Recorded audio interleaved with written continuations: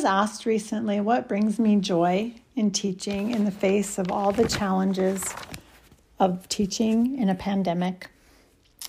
I was reminded of a moment somewhere between March of 2020 and the present, February of 2022.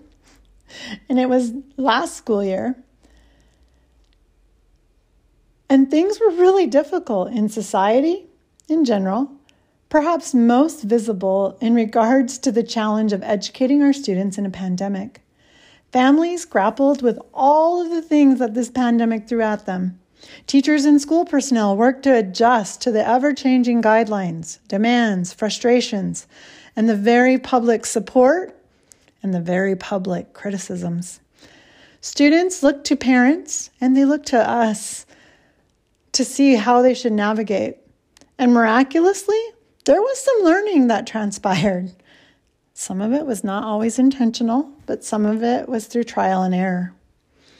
And I want to think back to one day, and I want to be really honest about that day. I was a 26-year veteran at that time. We were beginning our class meetings on Google Meet.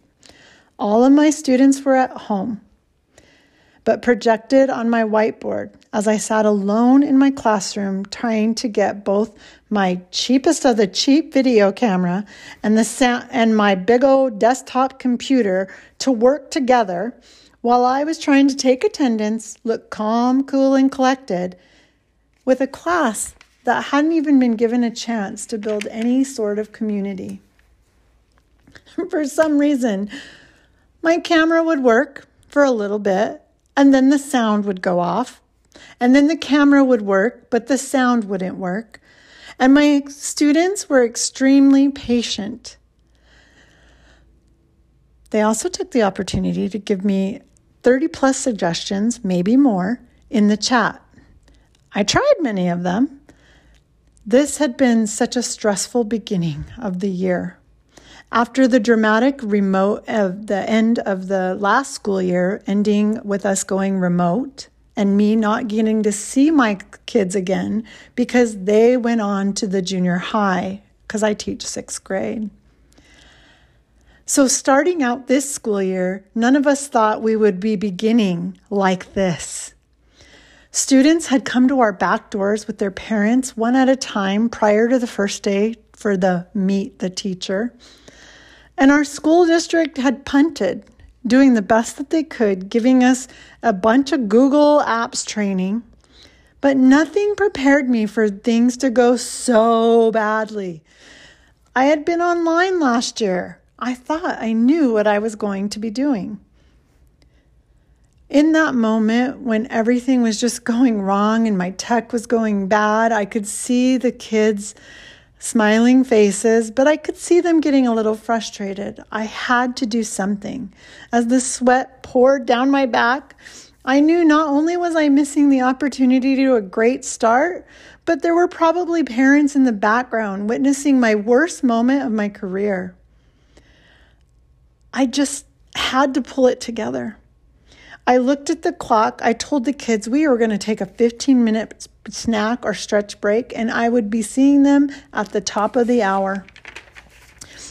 They all responded with a thumbs up in the chat. I shut down the meet, and I gave myself 2 minutes to let the tears stream down my face. 2 minutes where I just gave in to the feeling.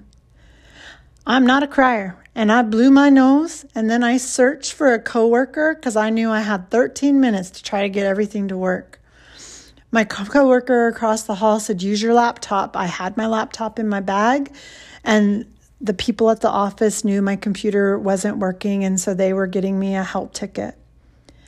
Eventually, the tech people did come a few days later, and we had our rooms painted. Something had been messed up, and it wasn't all my fault. But little did I know that didn't help me at that moment. My laptop worked, and at the top of the hour, I had all the students back on the call, ready to go. I took a deep breath, and then I asked them to get out their sacred writing journal, which would be their notebook for the school year, make sure their pencil was sharpened, and I saw them excited to get out their new pencils. Yes, you can use your mechanical pencil if you want. And I said, I want you to write about a time when you felt like everything had gone wrong, but later realized it wasn't that bad. They all began to write.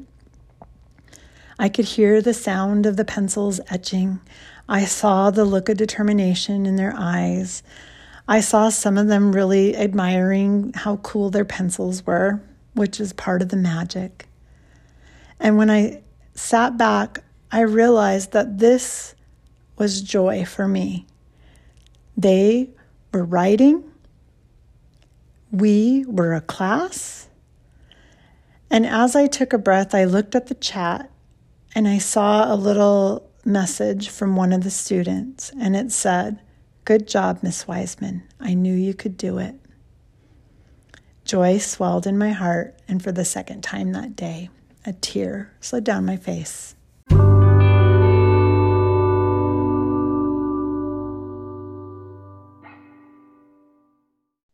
Welcome, friends. Thank you for tuning in to a new episode of our Twigcast. My name's Patty Wiseman Adams, your host, with my producer, Jody Braun, in the background, ready to work his magic on this podcast.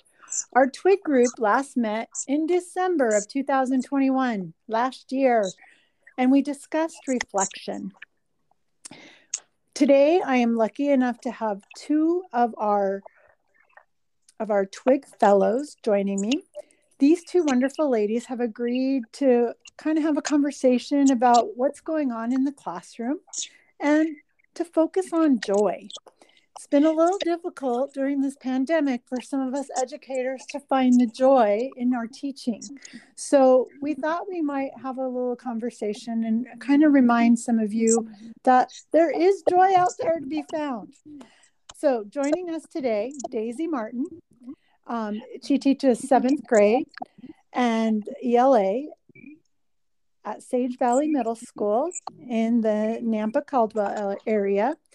And she is joined by Rachel Barr, who also teaches in the Valley View School District at Ridgeview High School. And she teaches 10th grade English and seniors in the AP realm. So she kind of has a little different, but yet the same, where they're both doing the ELA and English route.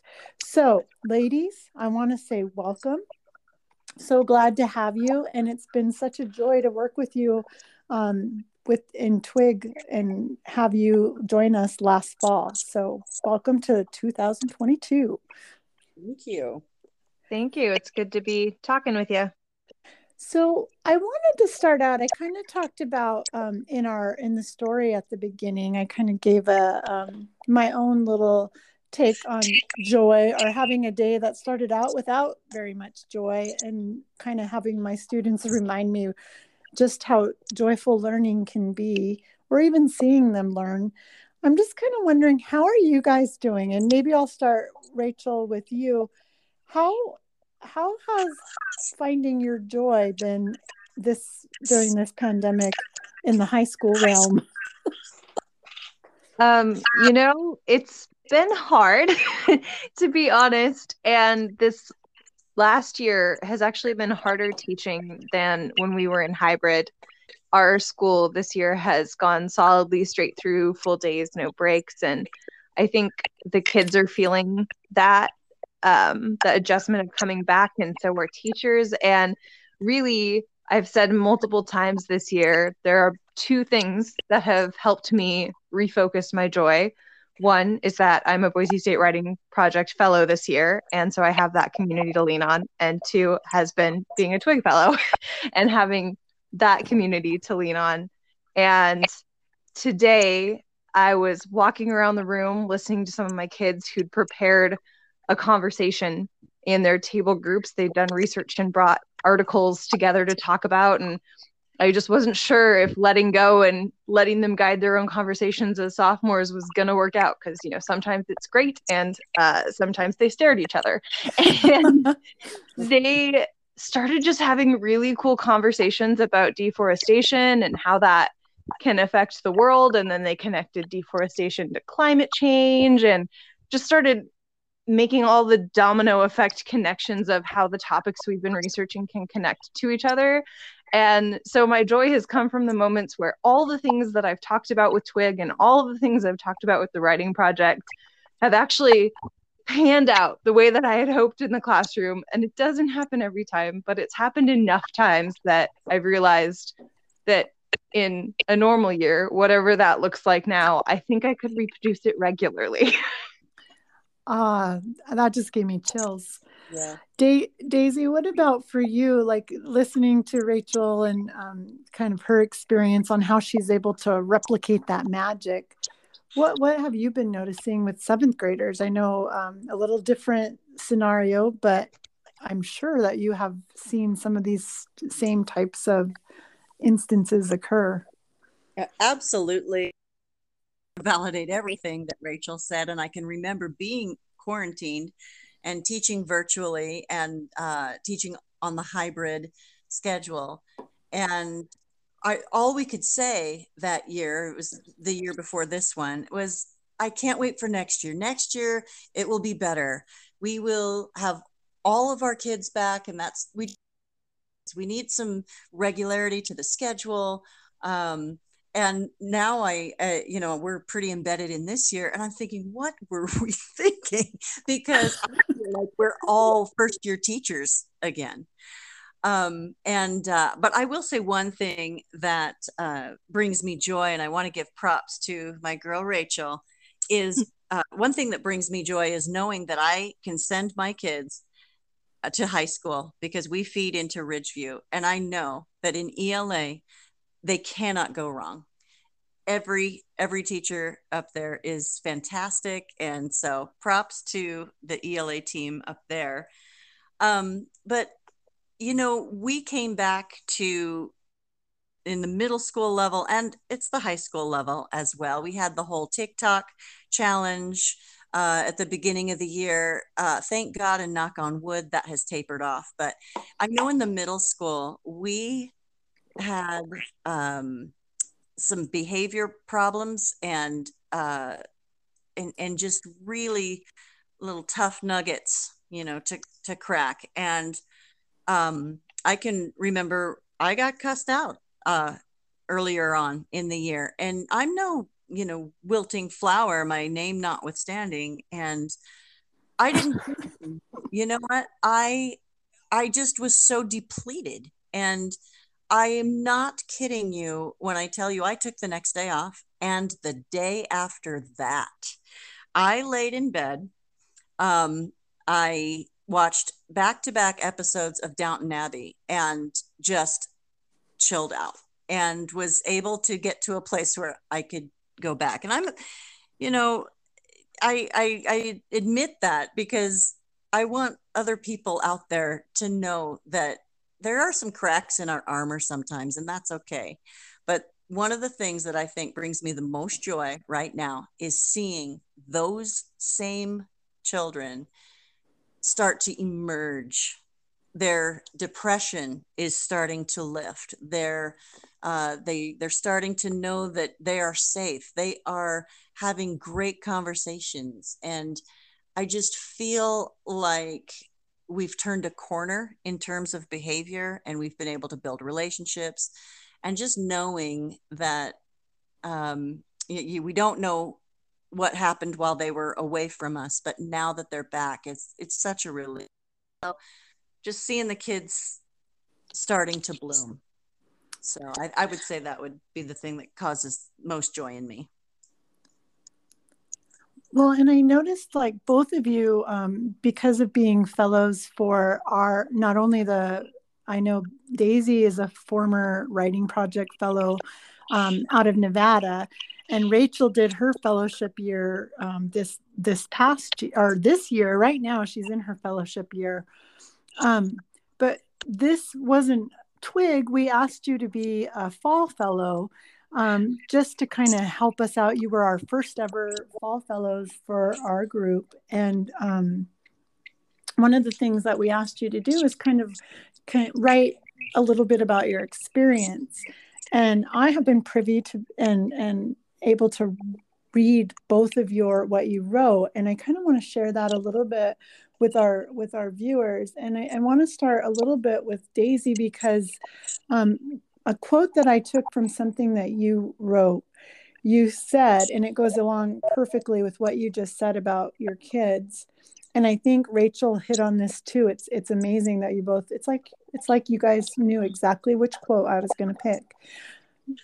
Daisy said, they changed, they evolved, they grew.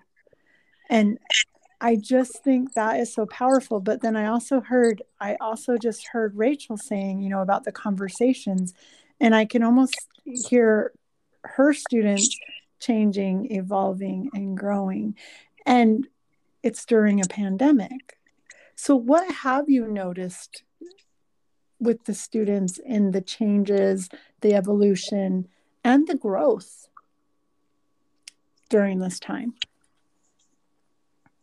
For me, I think kids learned how to be students again. When that fateful day, it was like March 17th of 2020, or I think that was the date, if I'm not mistaken, that they sent us home and we did not come back. So the students I have now never finished their 5th grade year. And then their 6th grade year, for us, it was a hybrid schedule. So they came to school 2 days a week. So you don't finish 5th grade and you come to 6th grade the entire year, 40% of the time. And we had a lot of kids dropping off on those days when they were supposed to be online and doing their work. And so the kids that came back to us when they came into our classrooms, in middle school at least, they were 5th graders. I felt like I was teaching 5th graders, and I essentially was. So I figure about between the 5th and 6th weeks, they were in 6th grade now, and it took another 5 to 6 weeks. And when my 7th graders showed up, you just lavish all sorts of praise on them and just pour sugar on them and tell them what a great job they're doing. And now I feel like I just have little sponges. They're really, we've talked about this before about how, the fear of all of the learning that was lost, and are they going to be behind and space so that they can be, on par with where they should be. But I got to tell you, I'm encouraged. I just know they're working hard, and they're glad to be back with one another. And I see joy in them because they get to be back in school, and they're not always behaving the way they should, but they're still, happy for the most part. And it's good to see. But that evolution happened just right before our eyes, and now they're the little sponges. So we're joyful about that. Yeah, I would have to say I cannot echo enough the idea that when they got there, they were the grade they left off in, because my sophomores didn't experience a normal freshman year. They were hybrid. And so it took me a long time at the beginning of the year to remember that they don't know how to high school. They haven't done it yet.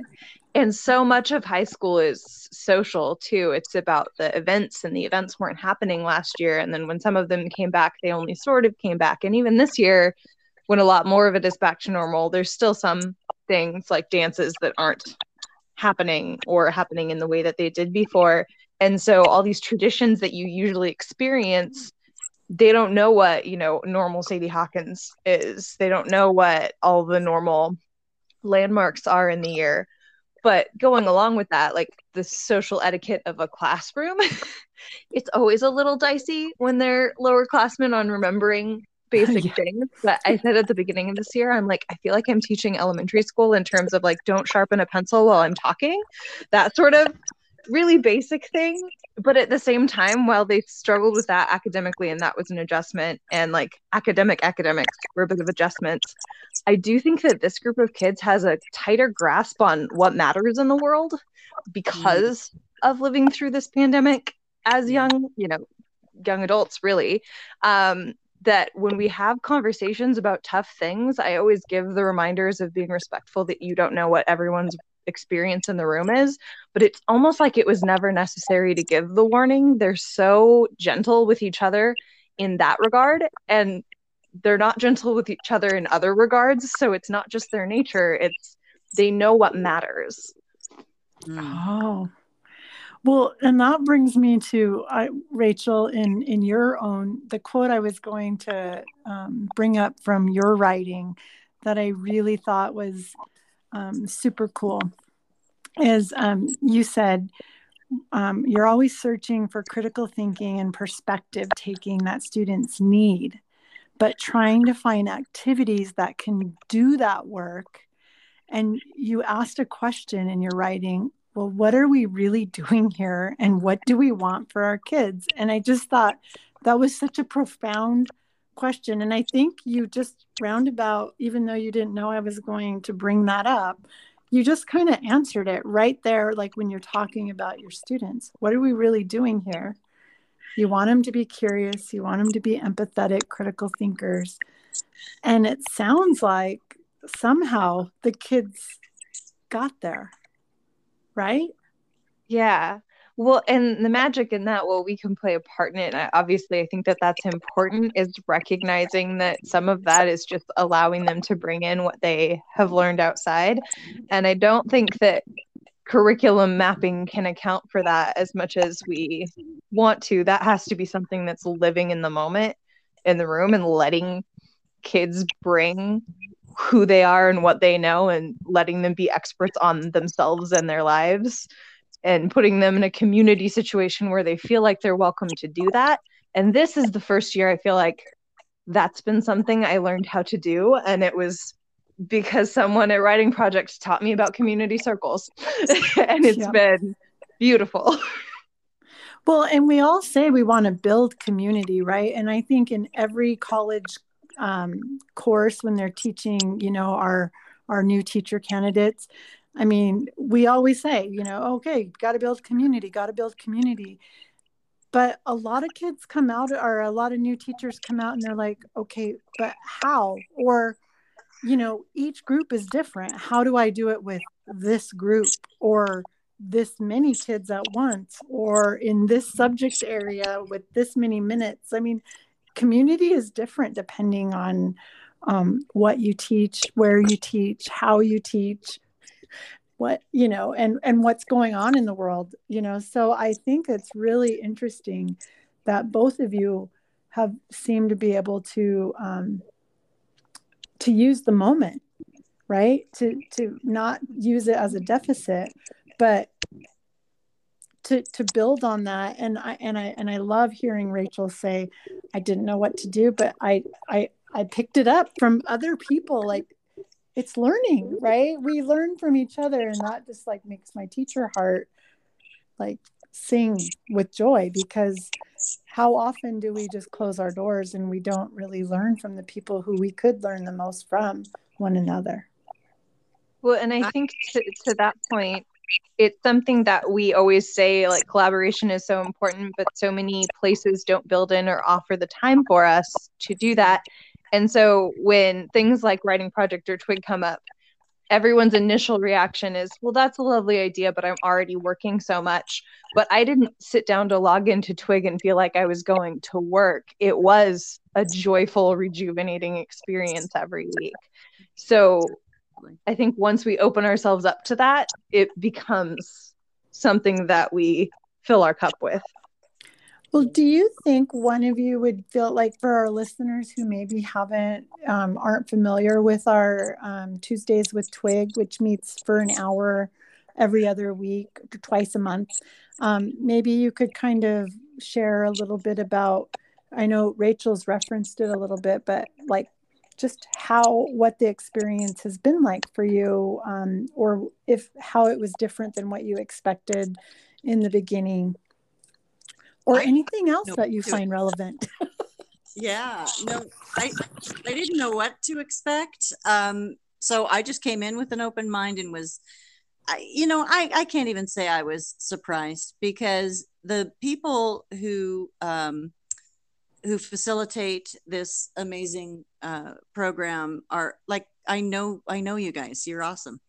And so I knew it would be safe. I knew it would be fun. I knew it would be rigorous. I knew it would be challenging. I knew that I would walk away with activities that I could use in the classroom right away.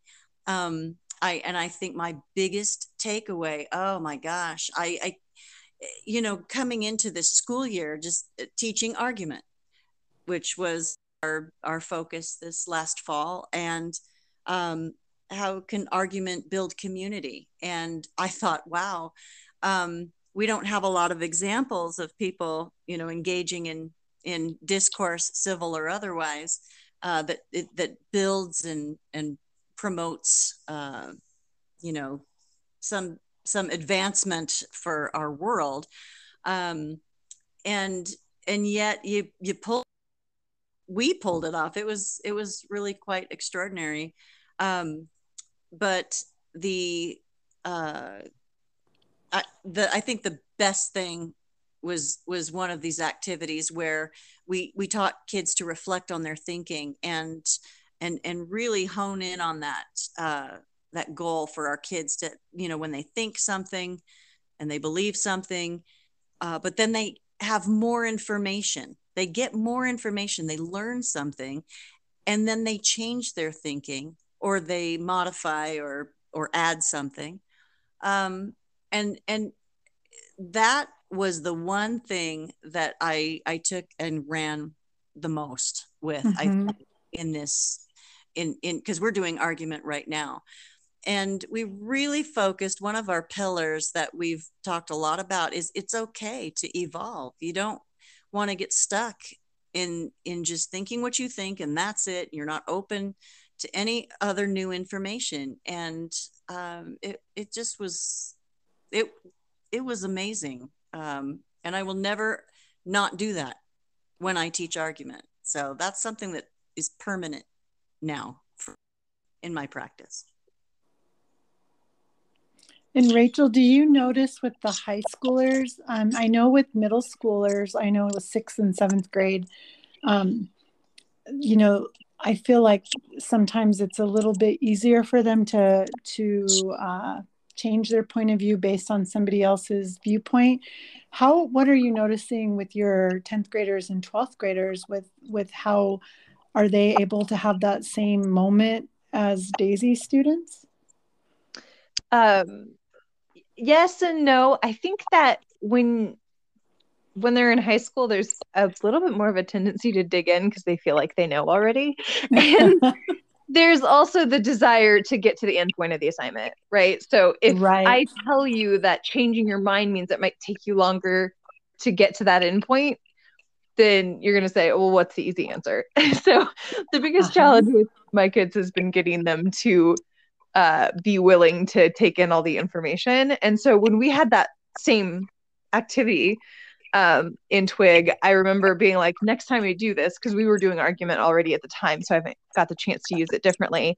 I like the idea of us going into a topic without me telling them that it's going to be about argument or that they're going to pick a side, and look at it as just informational and not even pose the opportunity to do an opinion until after. So instead of the, initial claim or the before I thought part, I kind of want to phrase it as our daily quick write that they're used to writing all the time, so they don't think about it as opinion at all.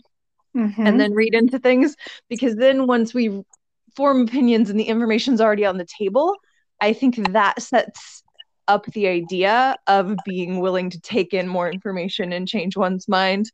But yeah, there's a little bit of heel digging. And so I always joke with them, because they are aware enough that I'll be like, listen, our politicians dig their heels in. Do you want to be like them? Yeah.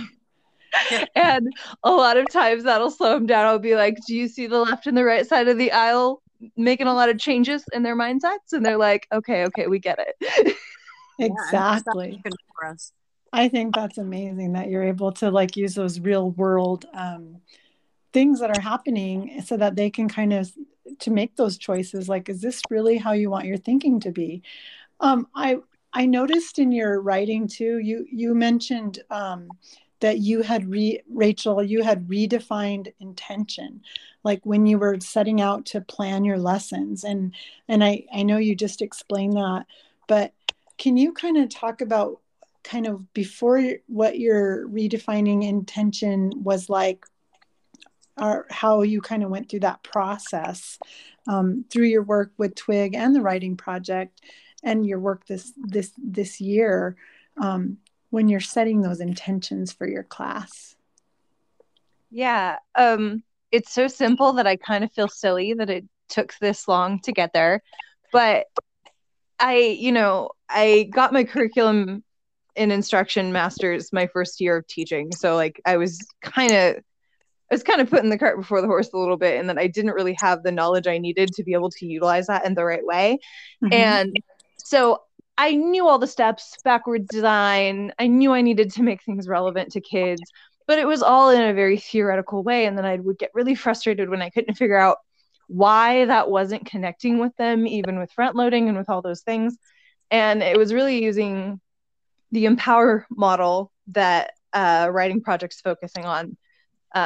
That's a book that Jeff Wilhelm wrote, and he talks about stakes, and that the kids have to see the stakes of every single thing they're learning, even if it's something that, is state required. If we can't give them stakes for why they should care that are outside of the classroom, then we have failed to give them a reason to buy in. And of course they are not going to buy in, which feels very, very harsh, because there are times where we are asked to do things that we don't even have a context for ourselves.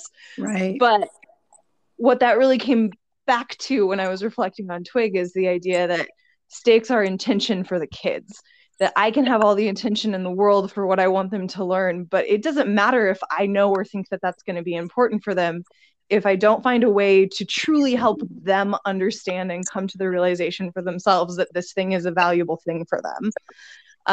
And I don't know that there's any way we can 100% of the time always succeed at that, obviously, but that has to be the target all the time. And it's a subtle shift, but it changes things, right? It's that perspective, even for you when you're planning. It sounds like that is a huge moment of, oh, I need to make sure that I'm getting this across to kids. And It's like before we just kind of expected them to do osmosis, know why we were teaching them what they were learning, right? I am guilty of that, and you should not feel silly for that, because I think a lot of us have been there for years and years and years. You're a little ahead of the game from me, because it took me longer than the average person. But I'm looking also. I wanted to end, Daisy. There was something that you said that I think that I hear both of you reflecting on this from just even being, seasoned teachers, and you join this group. And it's, Daisy said in her blog that students write, change, reflect, explain how views morphed into something else. But they need to be brave. They were brave enough. And she said, that's a glorious thing. And I want to end with that you two were brave enough to join a group and just give it a real, like, open-minded, totally all in, no poo-pooing around, like, I don't have time for this. And totally you were brave, just like your students. And I just think it is a glorious thing.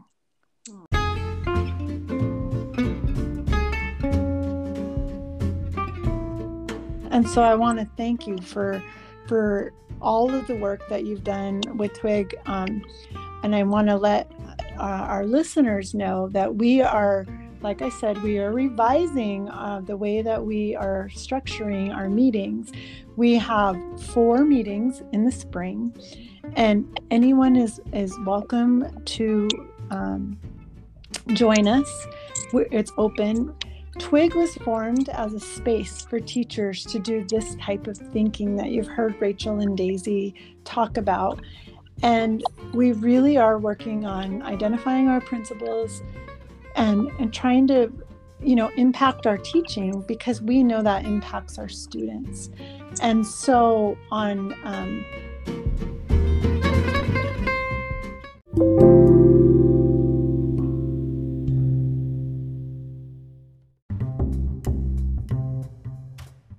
twig.fun is our website. We also have some blogs that will be posted, and there are some podcasts. And it has been a joy to talk to you two today. Oh, thank you so much. Thank you.